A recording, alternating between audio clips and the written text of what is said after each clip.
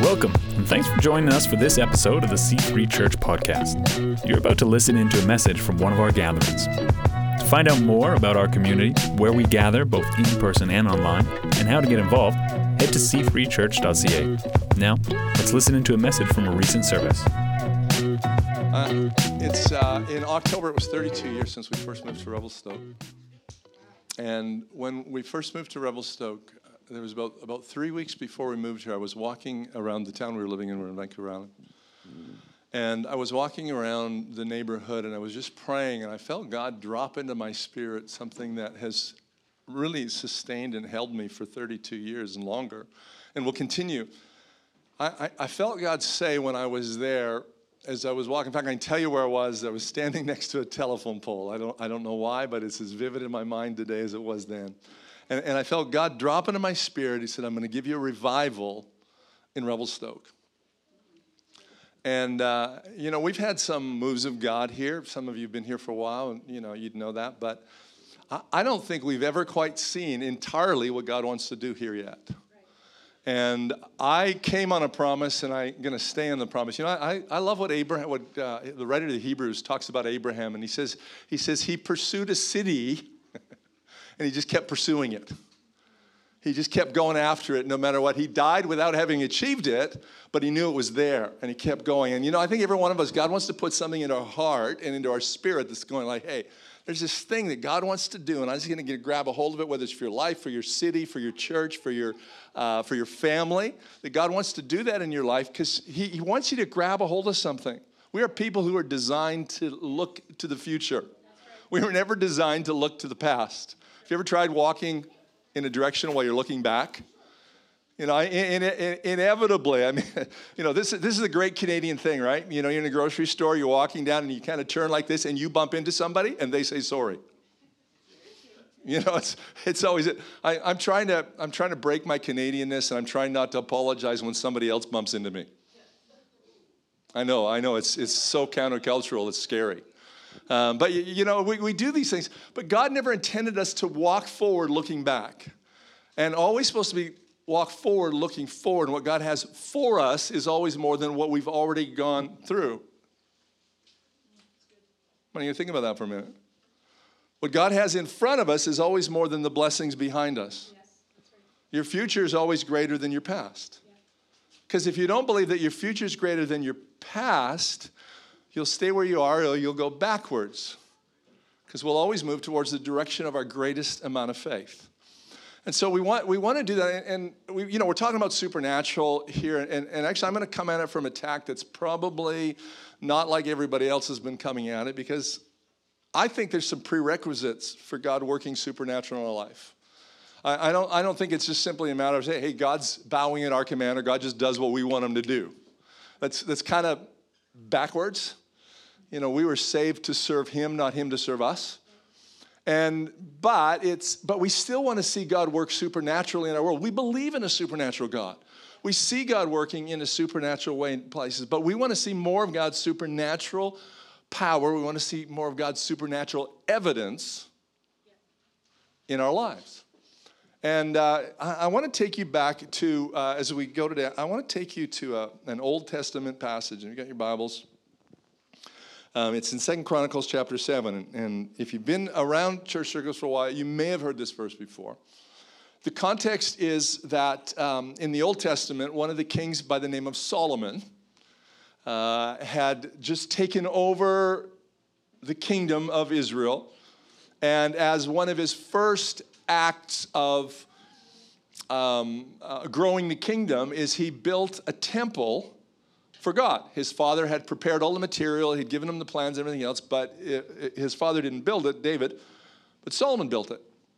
So Solomon built it, and on the day that they dedicated this temple, so here was this temple. Now, we understand something, post-Old Testament, in the New Testament. We understand that God's everywhere. And yet we still go some places and we kind of expect God to be there. God's everywhere, and yet he's here. There's this theological conundrum. And so in the Old Testament, they went, yes, God's everywhere, but right in this place, he's kind of more here, if you will. Put it this way, sometimes when you're in prayer time, You know God's everywhere, but when you're praying, all of a sudden you feel like God's right there, more there than at other times. And so in the temple, they built this place. They said, here's a place where people are going to come from all over, and they're going to bring their sacrifices. They're going to bring their worship. They're going to bring all these kinds of things. And in that place, they're going to encounter God.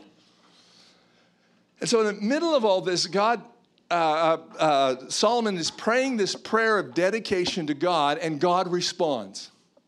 And this is where we pick up the story in 2 Corinthians chapter 7, verse 14, 15. He says, God is speaking to Israel. God's speaking to us today. And he says, if my people who are called by my name. I think when we call ourselves Christians, we're kind of saying, hey, I'm calling ourselves by his name. And our followers of Jesus, we're calling him by his name. And he says, if those people who are called by my name will humble themselves and pray and seek my face, turn from their wicked ways, I will hear them.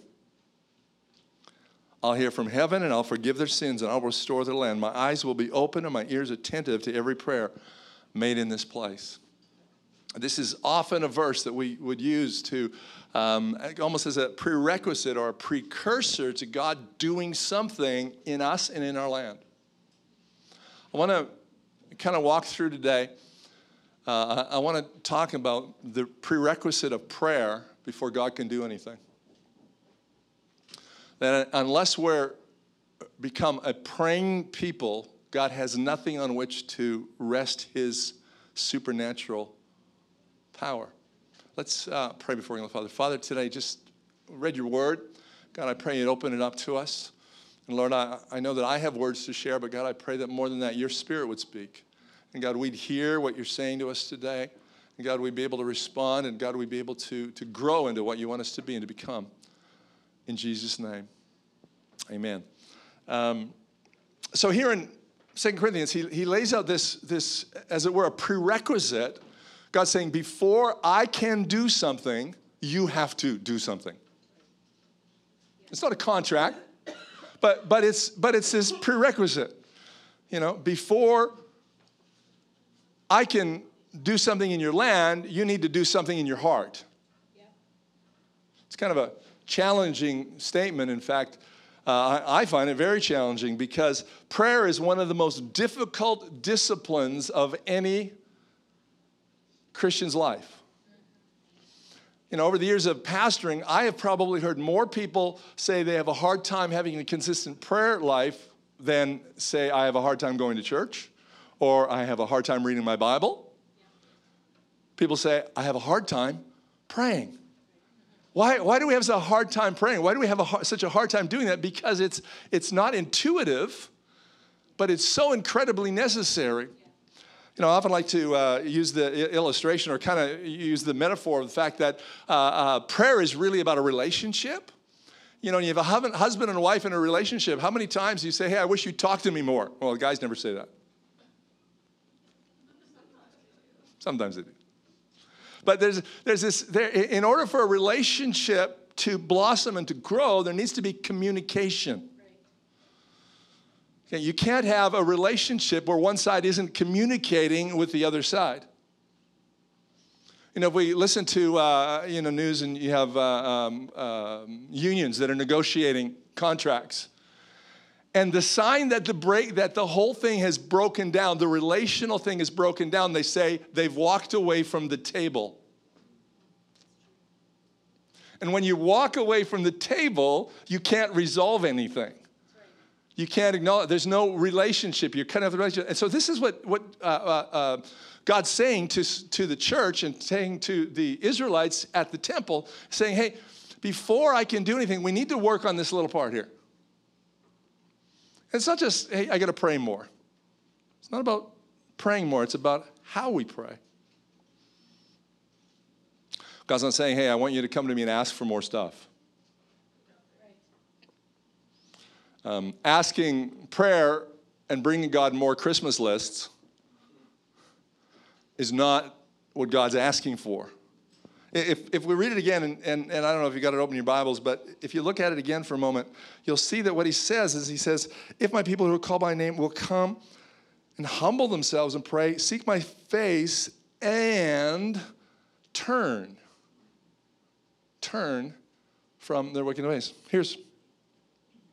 Here's the kind of prayer that God's asking for. As a prerequisite to the supernatural work of God in your life, he's asking for a prayer that acknowledges and responds to our personal sin. When I was in my teens, I found sin a lot easier to define in my life. It was lust. It was cheating on homework. It was lying. It was pretty simple, relatively. But as I grew in maturity, I discovered that sin wasn't always as simple. It's not that it wasn't simple, but it wasn't as obvious.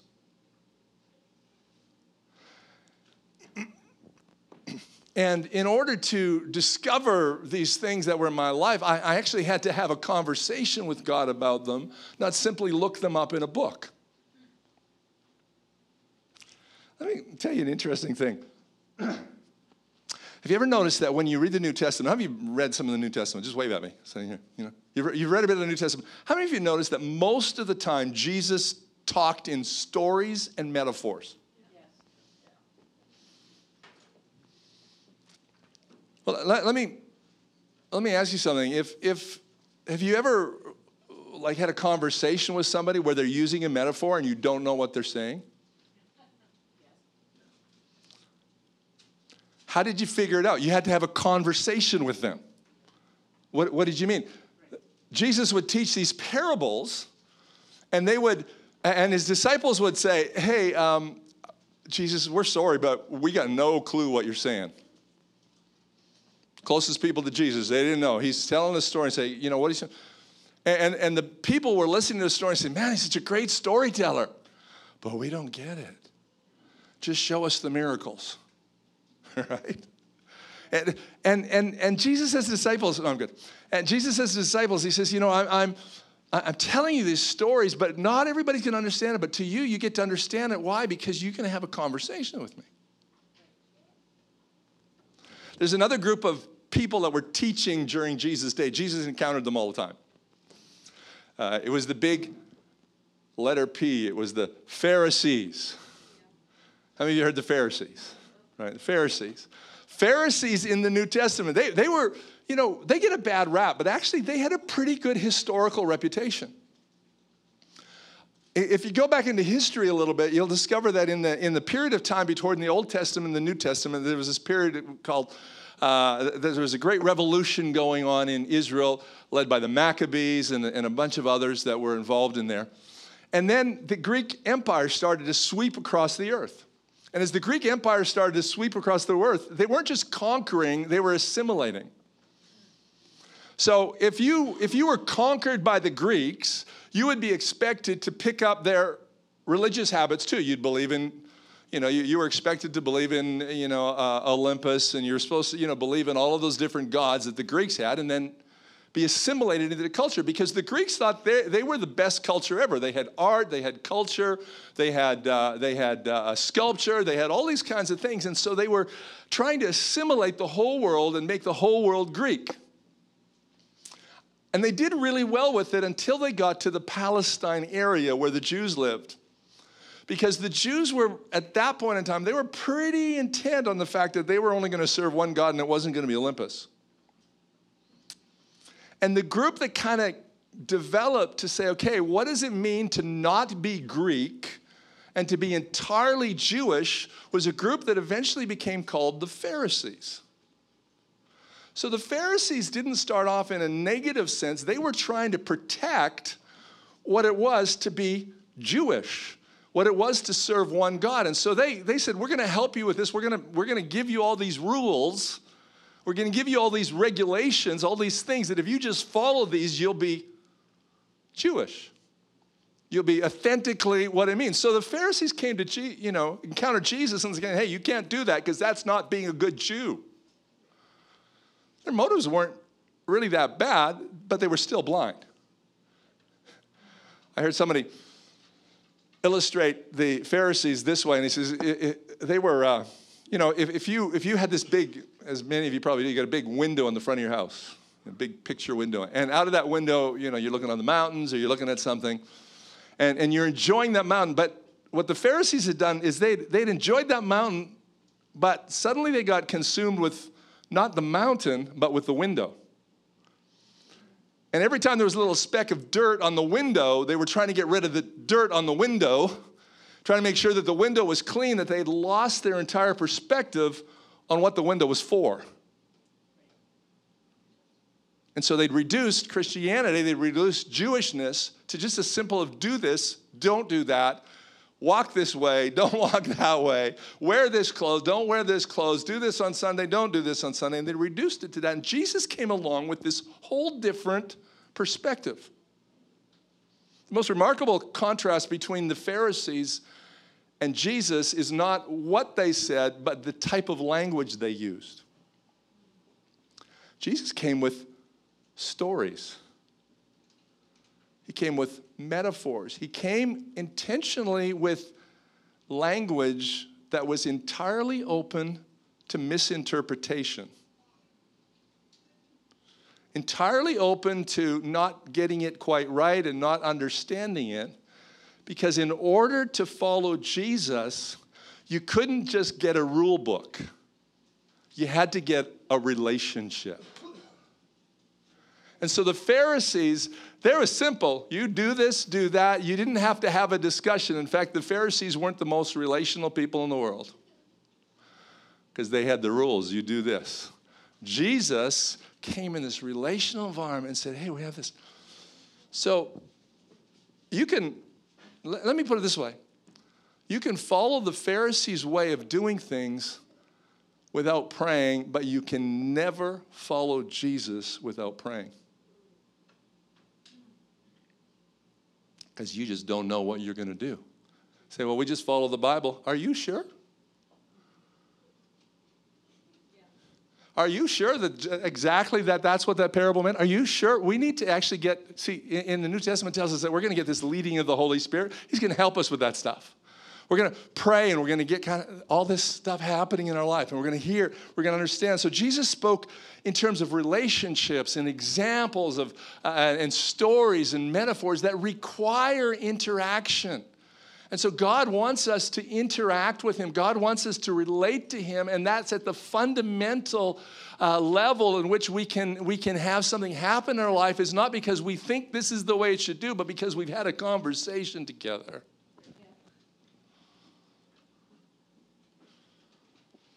Prayer is that conversation. But prayer's not just, God, tell me how this works. But God, I really messed up. I often, I'm thankful for this because I often go to my relationship with my wife to help understand God's relationship with me. And it's a biblical example. God says that, or the Bible says that Jesus' relationship to the church is like a husband and wife. And I know that, I can have a conversation with my wife. We can have a communication, but if I'm angry about it, it colors the communication. If I've messed up, if I've done something I shouldn't have done in relation to her, it will always affect our ability to have clarity of communication. You with me?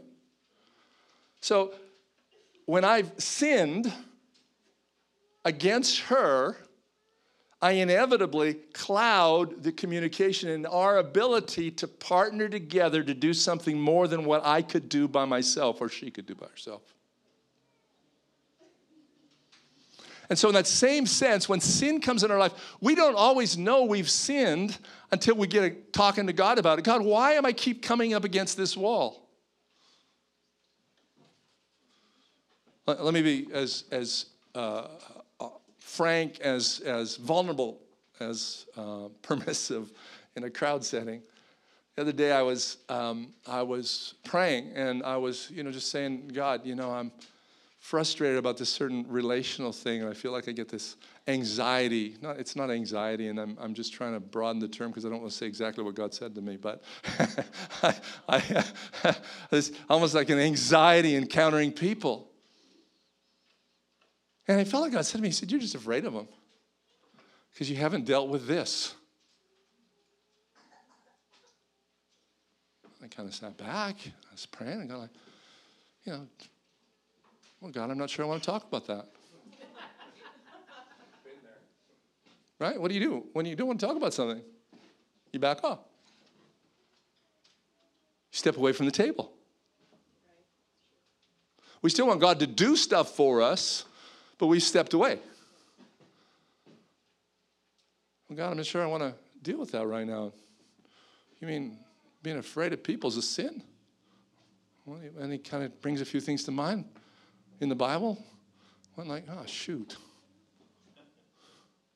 Ever get those moments with God? Oh, shoot.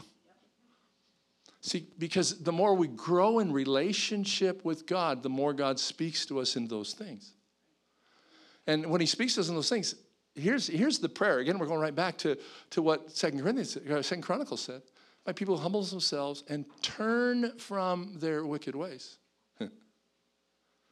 Oh, I hate that word turn. See, here's the problem. Here's the problem with this prayer that God's asking us to pray.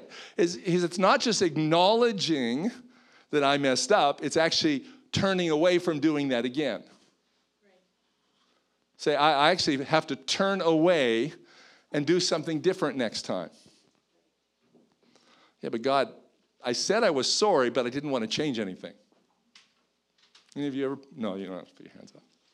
We pray that kind of prayer. God, I'm sorry, but I don't really want to change anything. And we go, well, I told God I was sorry. My wife and I have an argument, and I say, I'm sorry. She says, okay, I forgive you. And then I just keep doing the same thing.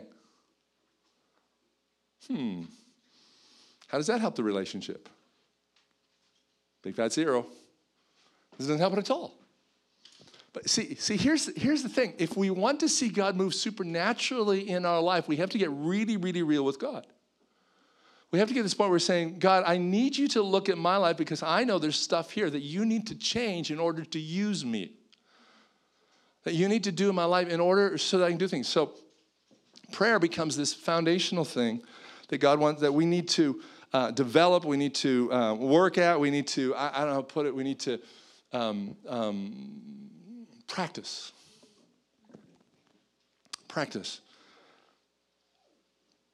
Kerry Newhoff, who was a Canadian pastor, he said this. He said, prayer is not a button to be pushed. It's a relationship to be pursued.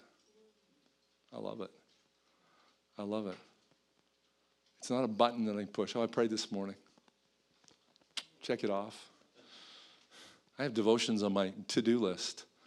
I'm scared to put prayer on there because I don't want it to be, now this morning I checked it off. I'm done. I prayed today. I put my wife on there. Talk to Kim. Check it off. Did it today. That sounds ridiculous because it is. Same way I don't put prayer on there because it's not something to do. It's not a button to push. It's a relationship to pursue. Jesus taught his disciples, Matthew chapter 6, verse 9 to 13. He says, pray like this, our Father in heaven, may your name be kept holy. I was praying this, just to say this, I was praying this the other day. And, I like to take time and pray when I'm praying this. I prayed the other day, and I felt like God spoke to me about it in a way I'd never spoke to before. It's kind of like God gives a little bit, and he doesn't give you all. But, it says, our Father. I used to pray my Father. My Father, Father in heaven. Just skip the our, Father in heaven. But then I realized there was this context that Jesus was talking about. Our. But then the other day, I felt like God said, he said, but you missed something. Jesus said our. Jesus was included in the our Father. When we pray, when we come in this attitude, it's not just us praying, it's Jesus, it's the Holy Spirit praying with us. Romans says that Holy Spirit prays on our behalf with groans that can't be uttered, things that can't be uttered, things that can't be spoken. God wants to pray in us and through us, and when we partner in that, this whole prayer is just incredible. Forgive us our sins as we forgive those who sinned against us. Don't let us yield to temptation, but rescue us from the evil one. I know I skipped a bit in there, but there's a whole bunch in this story that in this prayer that Jesus gives us that should give us this guideline, this way that we can come to God. Let me kind of bring some of this together here right now into how this works for supernatural revival. Remember I started off, I said revival. I believe revival is a supernatural time when God supernaturally encounters his people, but it never happens in a vacuum. It never happens, out of the blue, God started working in my life. It doesn't happen that way. In the early 1900s, 1904, 1905, there was a revival in Wales, and it's been called the Welsh Revival. One of the key figures in that revival was a guy by the name of Evan Roberts, and it said of Evan Roberts that before that revival started, he prayed every day for 13 years. Anybody feel like giving up after 2 months? See, the problem is I heard this phrase the other day, and I thought it was really good. Describe the church as a contrast community. Not as a counterculture, but as a contrast community. God says, wait on me. Contrast. World says, I want it now. Contrast community. Evan Roberts prayed for 13 years. An observer is quoted from the Welsh Revival. An observer is quoted, and it says, if it be asked why the fire of God fell on Wales, the answer is simple. Fire falls where it's likely to catch and spread. As one has said, Wales provided the necessary tinder.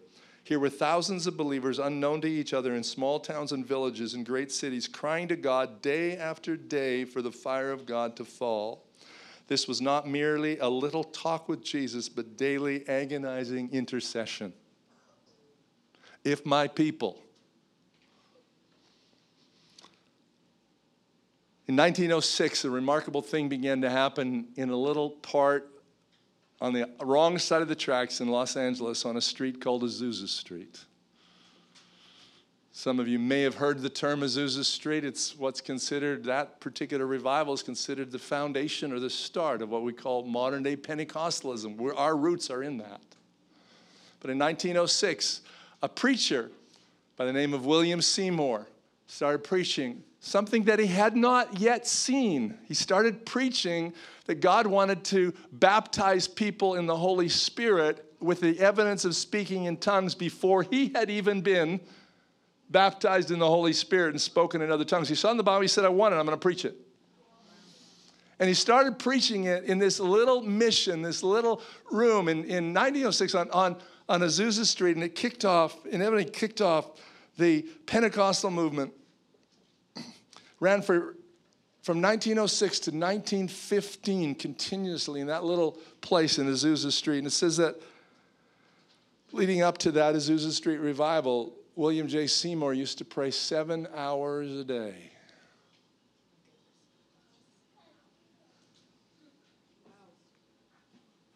Evan Roberts prayed every day for 13 years.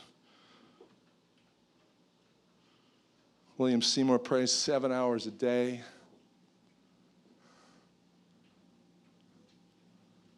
And revival comes.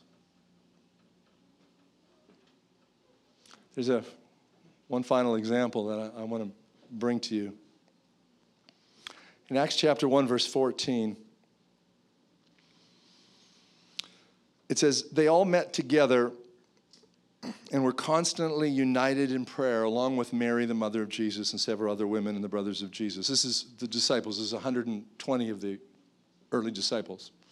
It says they were constantly, or they all met together and were constantly united in prayer.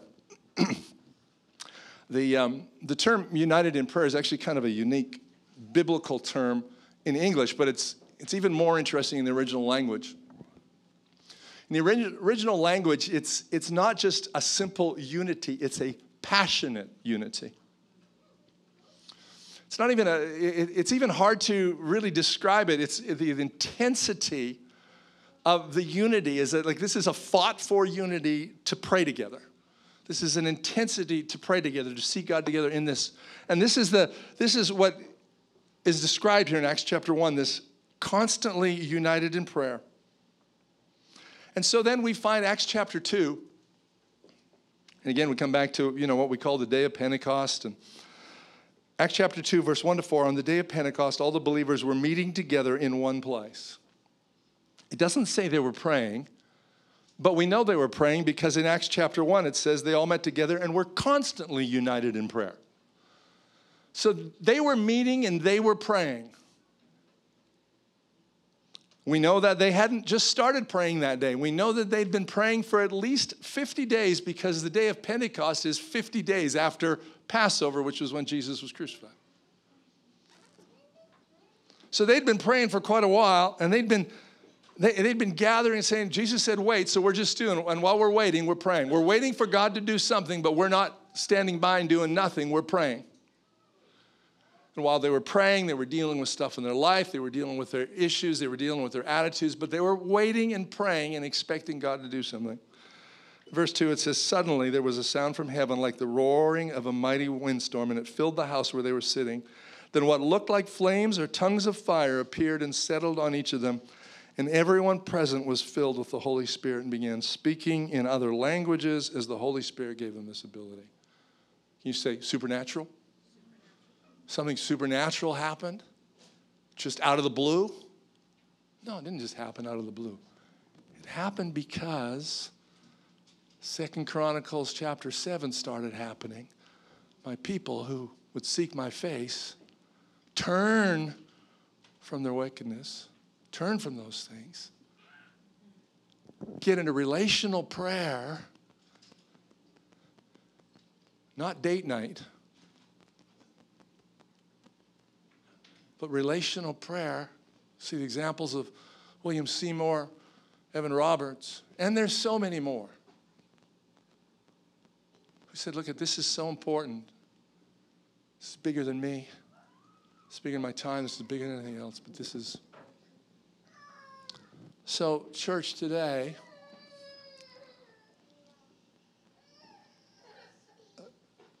this is what God says about how he moves. He partners with us, he moves with us, but he moves out of relationship. He moves out of that intensity of relationship and that praying and seeking him. Pretty much any morning that I'm preaching or sharing, or pretty much any morning, I as I'm praying, I ask God, I say, God, what do you want to do? What is it? What is today? What is it you want to do?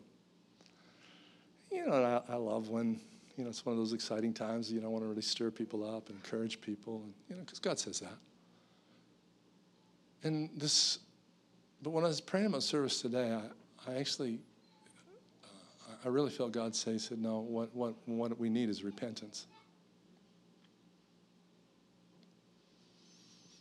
It's easy to, want something from God, but it's harder when God wants something from us. I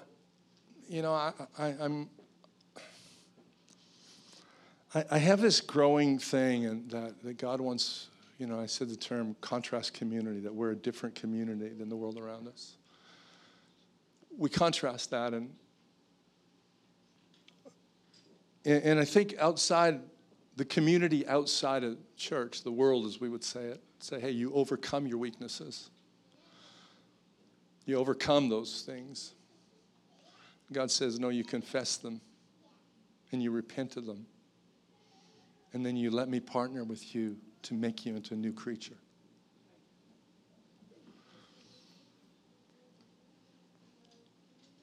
And I'll be completely frank, I heard God say that as I was praying, and I heard him say repenting.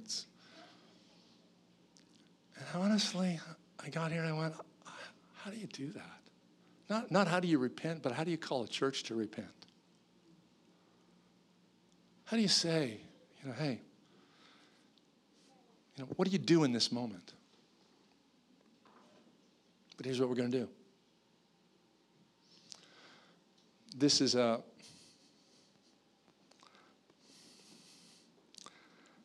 in some ways, this is highly symbolic. So follow me on this, but we've often called the front of the church, we've called it the altar. I know it's not an altar. I know it's not there's no physical significance to that. But there is a spiritual significance, because the altar is a place where you sacrifice. You bring your very best and you sacrifice it. It's also the place where you acknowledge that I haven't done things right and I need to change and I need to do things. And God, I'm bringing you my best so that you can do something in me.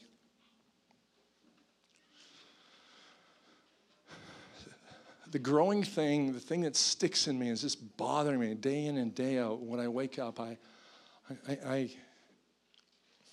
probably go to bed with it, and I wake up in the morning with this. It's like the stone in your shoe. God is that. We stopped being a contrast community when we expected God to do stuff for us when we weren't living our life for him. And the only way we get to living our life for him is repentance. Thanks for tuning in today. Each week, we gather in cities across our region and online to explore the truth of freedom available to all in the message of Jesus Christ. To find a gathering near you or to find out more, head to c3church.ca.